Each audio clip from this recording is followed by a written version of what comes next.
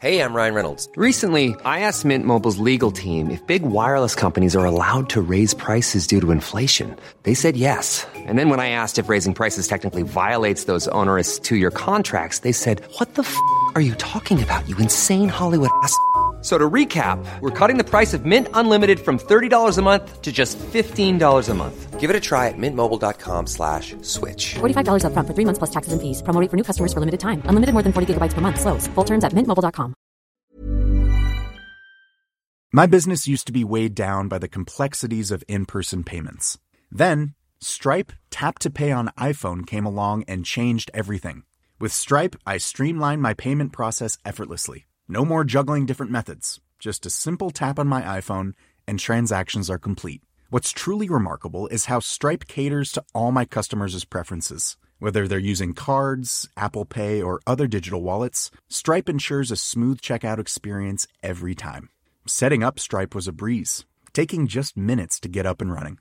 From local markets to global retailers, Stripe helped me expand my reach and grow my business with ease. To learn how Tap to Pay on iPhone and Stripe can help grow your revenue and reach, visit stripe.com/tapiphone. Daily Tech News Show is made possible by you, the listener, right there. I'm in your ear. Hi. It's pretty clean in here. Good job. Thanks to all of you, including Mike Cortez, Erwin Stewart, Ken Hayes, and lifetime supporter Rob Hughes. On this episode of DTNS, Scott Johnson will tell us why he just wants more details on how Square Enix plans to use AI. Chris Ashley shows up to give us his first impressions on an indoor smart smoker. And Facebook has a new way to get you to let them track you. Aw, that's sweet.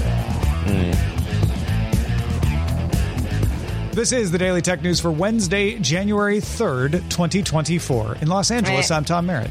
And suggested in our Discord from Studio 42 on the Sunset Strip, I'm Sarah Lane. From Salt Lake City, boring, I'm Scott Johnson. And I'm in my home, and I'm the show's producer, Roger Shea. Oh, can you believe it's already January 3rd? What? See, we always say that about every day when it gets to a new month. Practically Christmas. Yeah. This week is almost over. That's true. That's true. Well, I thought it was Thursday all day, so... Did you? know. Yeah, I could. That makes sense.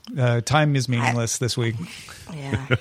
So we are assured that it is Wednesday. We've double-checked. We're very careful with the facts at Daily Tech News Show. But it might not be Wednesday for you. It's only Wednesday while we're recording this. So with that cleared away, let's start with the quick hits. Samsung's Unpacked event will happen a little earlier than usual this year on Wednesday, January 17th at 1 p.m. Eastern Time in San Jose, California. The company teased the newest additions to the Galaxy mobile device portfolio and used the tagline, "Galaxy AI is coming." A video also showed somebody using pinch to zoom to enlarge an object in a photo. Qualcomm's new Snapdragon Series 8 Gen 3 lets a phone run generative models on device, even if it's offline.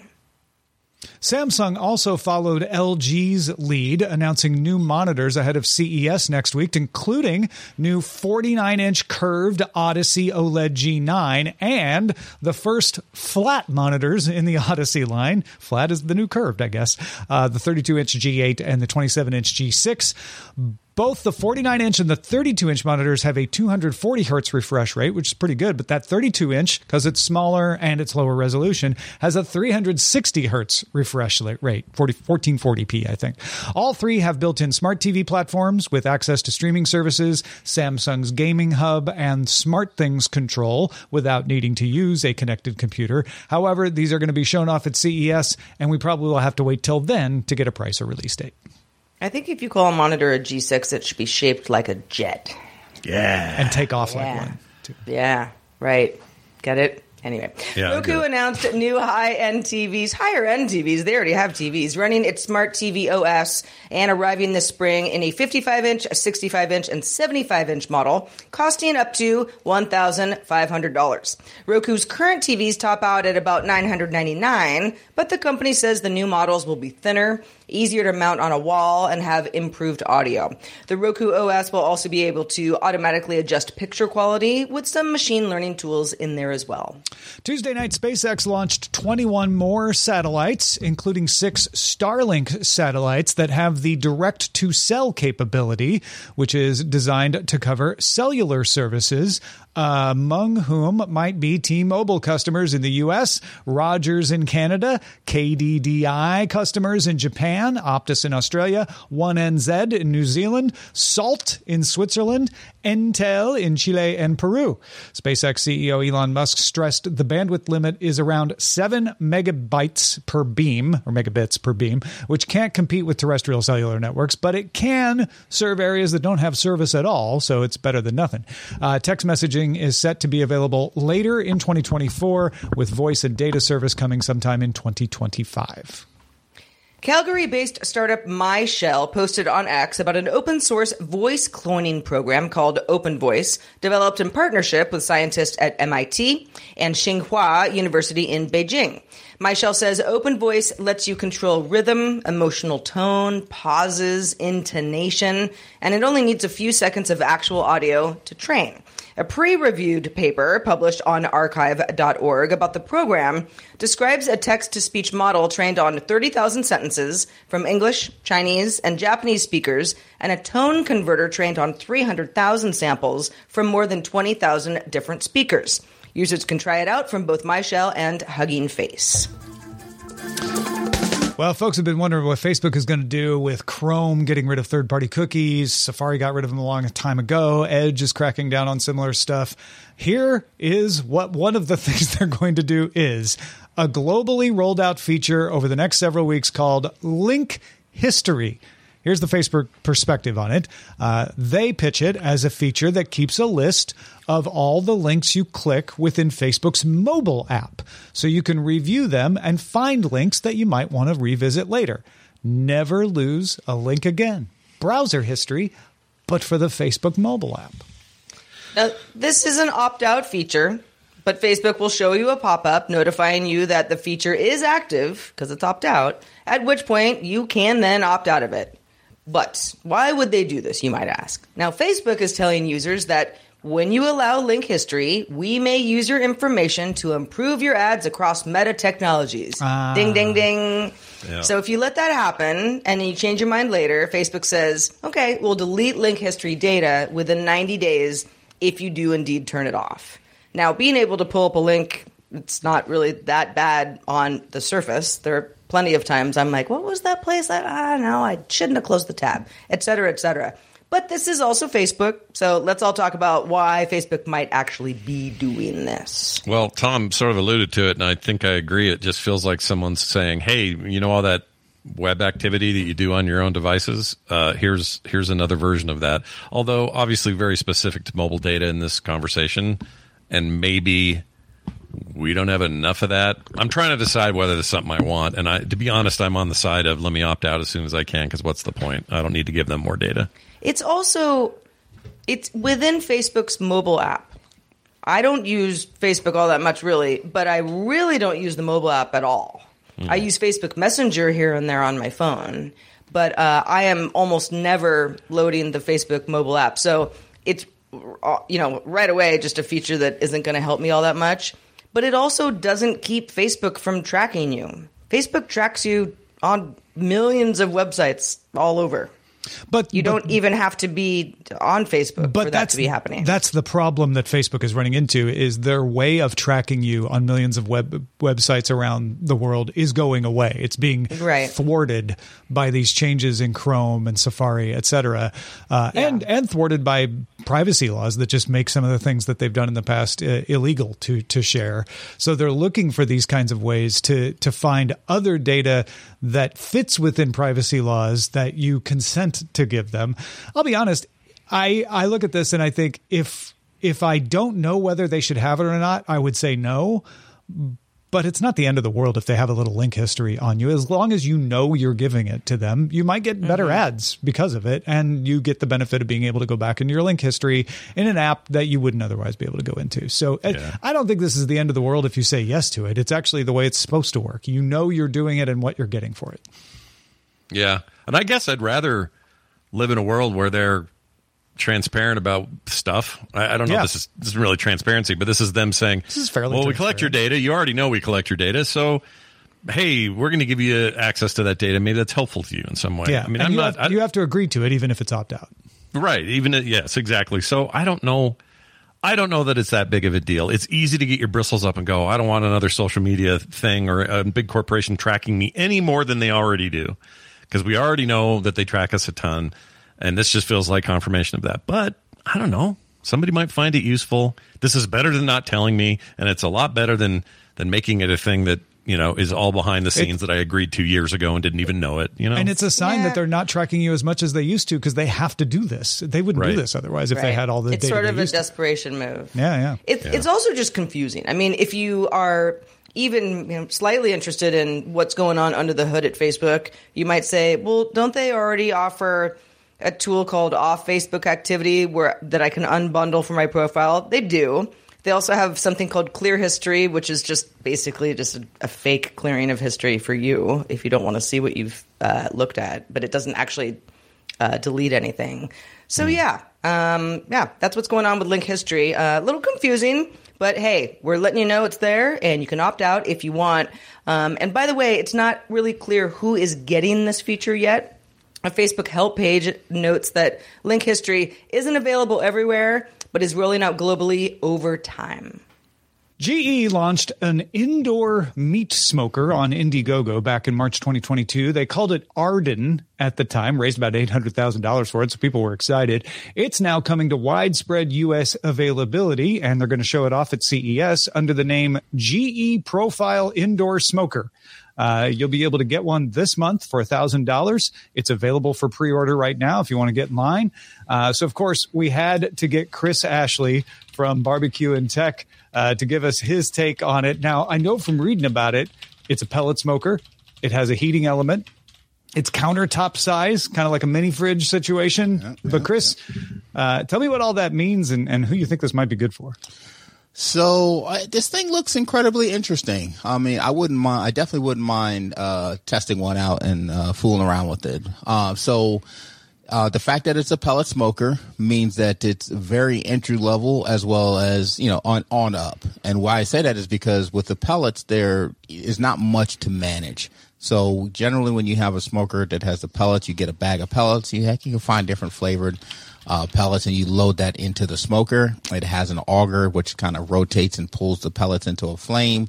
Those pellets keep burning and create fuel, and then they also produce a bit of a smoke because those pellets are generally made out of the wood species that they're named on the bag. So that makes it really easy. So they're made out of actual wood. That's good. Yeah. It just there's a small nuance with pellets where sometimes you can, like, it'll say it's hickory, but it's actually like an alder wood with the oil from a hickory tree. So it's not exact. And there's reasons why they do that. It tends to burn longer and you still get some of the flavor. But anyway, that part doesn't really matter as much. But the reality is that a lot of entry level people enjoy pellet smokers because it's less work. It's less for them to manage. They just load a bag in, set the temperature, and then the device or the smoker itself will keep pulling the pellets as needed, and the fan will blow to stoke the flame. So that part is pretty good. Now, the interesting thing that they said about this pellet aspect of it is it also seems to have a heating element in there as well. And so what that means is it's not solely relying on the heat from the pellets, which means that you're going to use less pellets to cook your food. So that part is kind of interesting, but there's also a downside to that, right? And I've had a pellet smoker. I had the Mac 2-Star General, pretty professional smoker.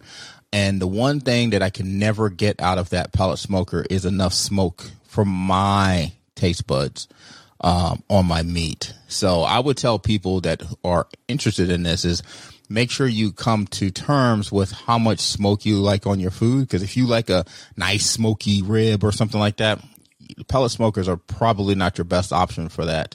But if you're willing to trade off, less work to get some type of smoke flavor, then it's back on the table. So so with the heating element and using less pellets, I'm wondering if it's going to be even less smoke flavor. That would just be my early thought, at least from that perspective of it. So it might be a trade-off situation where you want the convenience of not having to go outside, not having as big of a smoker, knowing like it's not going to be as rich a flavor, but maybe it turns out to be okay. Yeah. And some people don't, they maybe live in an apartment and they can't put a smoker. I've definitely been in that situation. Sure. Or they just don't want to buy a big smoker. You know what I mean? So that's what makes this really interesting. I think they missed. We'll see. That remains to be seen. But this to me looks like they really could have went after a beginner market. And but $9.99 does not spell beginner price, right? You can go get you some pretty nice smokers for that price.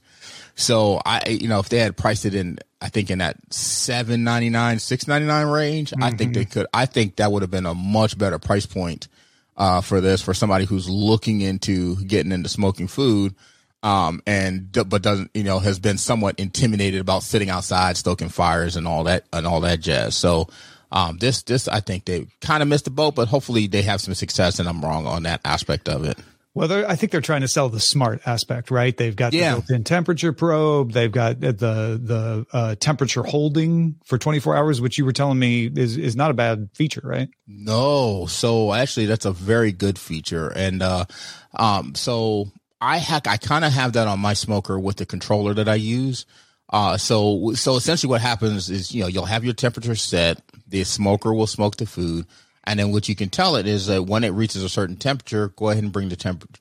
When the food reaches its final temp that you're cooking to, go ahead and bring the temperature down and hold it. Now that's a good thing because generally anything you smoke, especially like bigger meats like a brisket or pulled pork, you want to rest it. You need to rest it. Those juices need to re-soak back into the meat because they're radiating from the inside out. So if you can have that automatically done in the smoker, that's a win. Especially if if it's a smart device and you can connect to it remotely, running out to the store. Can't tell you how many times I've ran to the store to go get something and my food hit temperature. So being able to automatically tell it to bring the temp down, really, really slick. And I think, a lot of folks could benefit from that feature. So really, really cool, on that.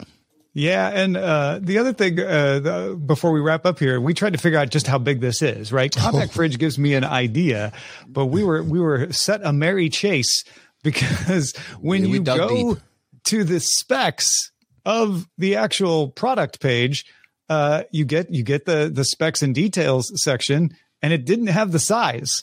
Not even the owner's manual. It tells us it's 55 pounds. It tells us, or the shipping weight is 55 pounds, 45 pounds. We had to go back to the original Indiegogo, and then we found that it's 20 inches deep, 16 and a half wide, 16 tall for the Indiegogo version. Now, they may have tweaked that a little, but I'm going to guess it's pretty close to that, right? Yeah, so going off of these numbers, and if it's anywhere within the range, it's actually a relatively good size. I was a little bit, when they said you could actually do a brisket inside of this thing, I was like, what is this, a baby brisket? I was like, well, they say they have a brisket preset. They didn't say you could put a brisket inside, but I think we figured it out, right? Yeah, but with the depth, 20 inches deep, I think you could get about a half a brisket in there comfortably. Even though it's 16 inches wide total, that is not your cooking width. It looks like, from my guess, the cooking width is probably more around the 12 to 13 inches range. So you could definitely get a pork shoulder in there on the smaller side. You can definitely get some chickens, and probably I would say a half a brisket would fit in there pretty comfortably. But you'd probably just do the flat or the point. You wouldn't put the whole thing in there. But the one thing you just mentioned, which is the preset temps, very, very cool. A lot of temperature remote thermometers have those in there.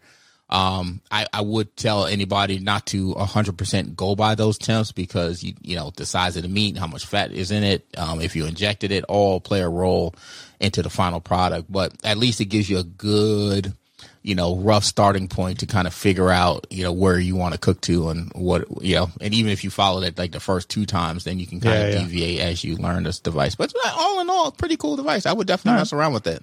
I'm gonna see if I can track it down at CES. I know you were toying around with the idea of maybe getting a hold of one yourself and trying it out. So if I can find one, keep an ear out on barbecue and tech to hear if that happens, but also just to get great barbecue recipes and tips and technology insights from Chris and Rod.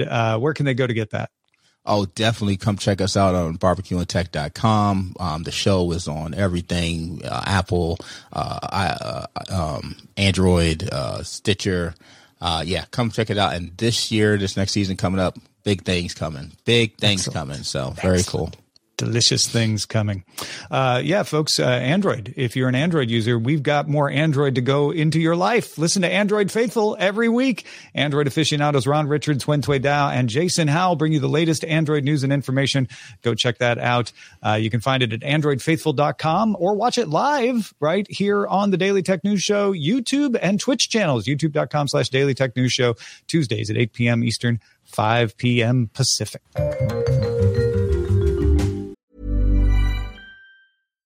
One size fits all seems like a good idea for clothes until you try them on. Same goes for healthcare. That's why United Healthcare offers flexible, budget-friendly coverage for medical, vision, dental, and more. Learn more at uh1.com. My business used to be weighed down by the complexities of in-person payments. Then, Stripe Tap to Pay on iPhone came along and changed everything. With Stripe, I streamlined my payment process effortlessly. No more juggling different methods. Just a simple tap on my iPhone and transactions are complete. What's truly remarkable is how Stripe caters to all my customers' preferences. Whether they're using cards, Apple Pay, or other digital wallets, Stripe ensures a smooth checkout experience every time. Setting up Stripe was a breeze, taking just minutes to get up and running. From local markets to global retailers, Stripe helped me expand my reach and grow my business with ease. To learn how Tap to Pay on iPhone and Stripe can help grow your revenue and reach, visit stripe.com/tapiphone. The Claude 3 model family from Anthropic is your one-stop shop for enterprise AI. With models at every point on the price-performance curve, you no longer have to make trade-offs between intelligence, speed, and cost. Claude 3 Opus sets new industry benchmarks for intelligence. Sonnet strikes the perfect balance between skills and speed. And Haiku is the fastest and lowest cost model in the market, perfectly designed for high-volume, high-speed use cases. Join the thousands of enterprises who trust Anthropic to keep them at the frontier. Visit anthropic.com/Claude today. In a New Year's letter, Square Enix president Takashi Kiryu announced the company would be aggressive in applying AI and other cutting-edge technologies, starting with current content development and publishing. Long term, he says he hopes to leverage generative AI to create new forms of content. He added that Square Enix plans on applying AR and VR technologies to create new forms of content that fuse the real and virtual worlds and identified areas of investment: blockchain, entertainment, Web 3.0, AI, and also the cloud. A lot of that sounds like a lot of buzzwords, Scott. Is this just aspirational? Does the company have concrete plans to actually develop in these areas, you think? Well, there's one thing we've learned from Square over the last few years, and that is when they're excited about something new, whether it was their kind of very public excitement about NFTs or this in the AI space, they tend to come out, make a bunch of noise about it, and then kind of recede into the background without giving any details and not really telling us in what way will these things be implemented. When can we expect to hear something or see something? They just kind of do a poor job at that. And by poor, I mean these are hot button items, right? AI and NFTs are controversial, whether they should be or shouldn't be in every context or whatever. They just kind of are. So all the studios on this planet are talking about AI and trying to figure out what its role will be for them, whether it be large language model stuff or something more akin to just how do our characters behave, which has been an AI thing for as long as we've been making video games. So I think that where they made the mistake is they didn't get specific at all. They didn't say anything. Mm-hmm. It would be nice if they popped up and said, we're going to improve NPC behavior with this thing. That's our first effort. You know, people can only be left to assume that what they're talking about is replacing artists and voice actors, which are, you know, that's probably the hottest end of two candles here in this whole thing. But they, if I had to guess, or probably have plans to implement something in their MMO in Final Fantasy XIV. It's a great place to experiment and mess about and see what fits, what works, whatever.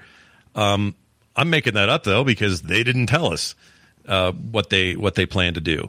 But if they don't want people to jump to these conclusions, I just wish that they and other developers, this isn't just a them problem, they're just kind of the loudest about it, that they would just be specific about their plans. And I think players and investors and everybody else in between would be happy to hear what their plans are. What are your concrete goals with this? Are you just jumping on fads? If you're not, then tell us, what is the plan? What do you want to do? And I think you'd have less player freak out. Players would feel more invested in the process and like they're being heard. And the studios would walk away with a better PR plan than they currently have now, which is really a bummer, because this shouldn't have to backfire on them. If they just came out and said, look, whatever it may be, and this is why I have to pick. I have to cherry pick these things because I don't know. But if they came out and said, we're going to make it so the fights in Final Fantasy XIV, when you do a raid with your friends, are going to be way more dynamic, and they're going to react to the group in a way that they've never done before. Gone are the pre-scripted events and the movement and the animation and the phases. Replacing that with something that is dynamic based on the team. Can't wait for you guys to come test this. We're very excited about it. None of those are controversial. Those aren't problems with AI or some of the potential problems. This is a whole new space that's very exciting, and they should be excited to tell us, but maybe tell us. But it makes me suspicious, right? Because this feels like, because everything is said to everybody now, this now feels like they weren't actually talking to their customers. They were talking to their investors who want to know, are you doing AI? And they're like, yes, all the AI. We don't have anything we can share because we don't want to promise something we can't follow up on. But yes, tons of AI, shovelfuls. Make sure you buy our stock. Yeah. That's what it feels like to me. I think that's a fair point. And also what you see with a lot of other studios is they are open about the fact that they are working with various technologies in the AI field and figuring out what fits and what doesn't, but being very specific about saying our goals are to never use AI-generated art because that's just too murky right now. Plus, we don't, we love our artists, blah, blah, blah. Yeah, exactly. It's a great way to do that. But also just sort of lay out the controversial stuff and your stance on it.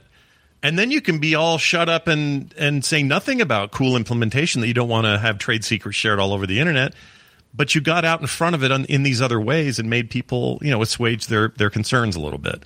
And I think they could do that. I'm clearly a little biased in this front because I get to do a monthly show with Greg Street and his new studio, Fantastic Pixel Castle. They're making an MMO. And the whole point of this podcast, of that podcast with him and with his team, is transparency. It's letting the players on for the ride. And so when hard decisions get made, they're going to talk about them openly. When they've talked about AI and they've talked about what they're looking at, they've been very open about it. I want that for everybody. I know people are nervous. They don't want to let stuff out that maybe somebody else will take. I think that can all be navigated. And we live in a world now where everything is just online all the time. I wish the studios would lean into that and get their investors excited by saying the words or the letters AI, get them stoked, but also just work with us about what you're going to do and how it might affect us, because we, at the end of the day, are the ones paying for all of it. So, just open it up a little bit there, Square. And Square's just had a little recent, dabble in this. There may be some cultural stuff because it's all coming out of the Japan office, I should mention. And there's nothing wrong with the Japan office, but they probably go about disseminating information differently than maybe other regions are used to. And I think they could improve on all those fronts. Yeah. I wonder what kinds of things people want from AI. Like, what do you want, Scott? What are you wishing they would not do? And what are the things where you think it would be helpful to use? And when we say AI, I think we're mostly talking about large language models, right? Mm-hmm, mm-hmm. Generative AI, stuff like that. I think so. There's also the just behavioral AI in games themselves. That's what makes me most excited, because for years we've been told, Halo 1 is a real leap forward in AI. The character or the enemies react in really dynamic ways. So if you're taking cover, they'll take cover. If you shoot too much at them, they'll take cover again and sneak around the back and flank you and all these things. That's exciting to hear because that makes gameplay dynamic and interesting.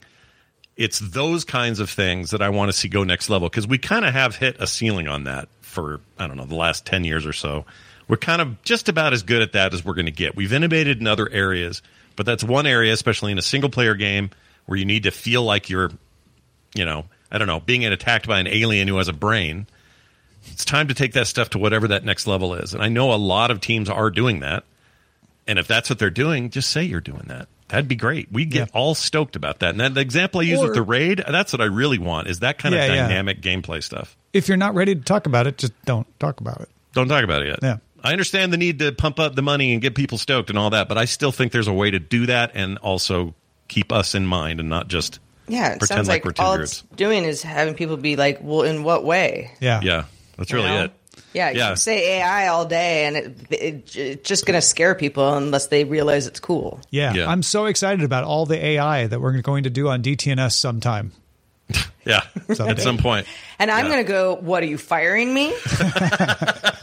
And I'm also going to say that to myself. So, well, folks, what do you want from these kinds of generative models and stuff in your games? Or do you want them at all? Let us know in our feedback email, feedback@dailytechnewsshow.com. And we might just read it on the show like we're about to do with this email.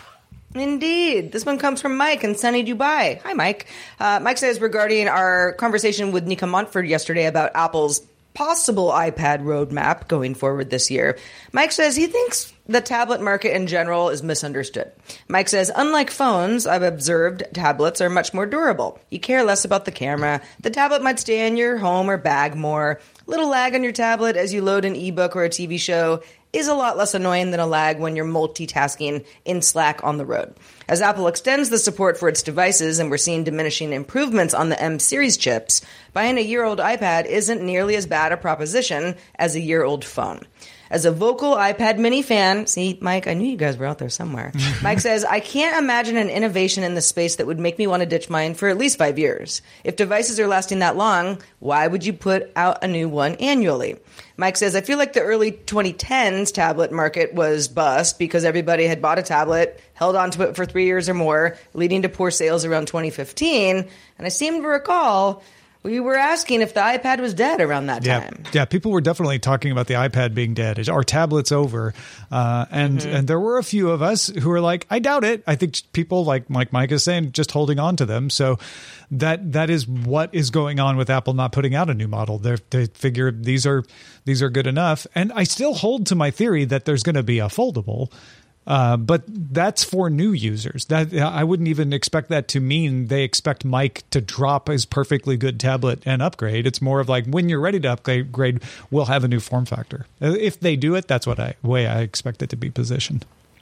Well, thanks for the email, Mike. Thanks to everybody who emails us. And thanks to you, Scott Johnson. You email us too, but just for different things. Yeah. When you're not doing that, when you're not doing that, what are you doing? Well, we're doing all sorts of stuff over at frogpants.com. In particular, the Square Enix stuff has kicked up quite a bit of behind-the-scenes discussion with me and my hosts of the show called Core, which I've mentioned on the show before. It's a video game show all about video games, the ones we play, the stuff happening in the industry, and big things like Square Enix putting their foot in their mouth. If you want more coverage of that sort of stuff and you want to get all the grimy details, we do a long show at almost three some hours a week sometimes for that show. I think you'll have a really good time with it. Come check us out live as well. You can find all the details at frogpants.com/core. Patrons, stick around for the extended show, Good Day Internet. We stream it live, but if you're a patron, you get it delivered to you. White glove treatment into your RSS feed. We'll talk about the 13-year-old from Oklahoma who beat Tetris. If you didn't know, yes, you can beat Tetris. Stick around.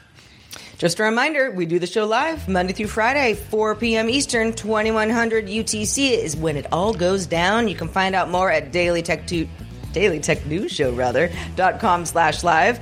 We're back tomorrow talking about the legal battle between OpenAI and the New York Times with Justin Robert Young, because he knows what he's talking about. The DTNS family of podcasts, helping each other understand. Diamond Club hopes you have enjoyed this program. Hey, it's Danny Pellegrino from Everything Iconic. Ready to upgrade your style game without blowing your budget? Check out Quince. They've got all the good stuff, shirts and polos, activewear, and fine leather goods, all at 50 to 80% less than other high-end brands. And the best part? They're all about safe, ethical, and responsible manufacturing. Get that luxury vibe without the luxury price tag. Hit up quince.com/upgrade for free shipping and 365-day returns on your next order. That's quince.com/upgrade. Hi, this is Janice Torres from Yo Quiero Dinero.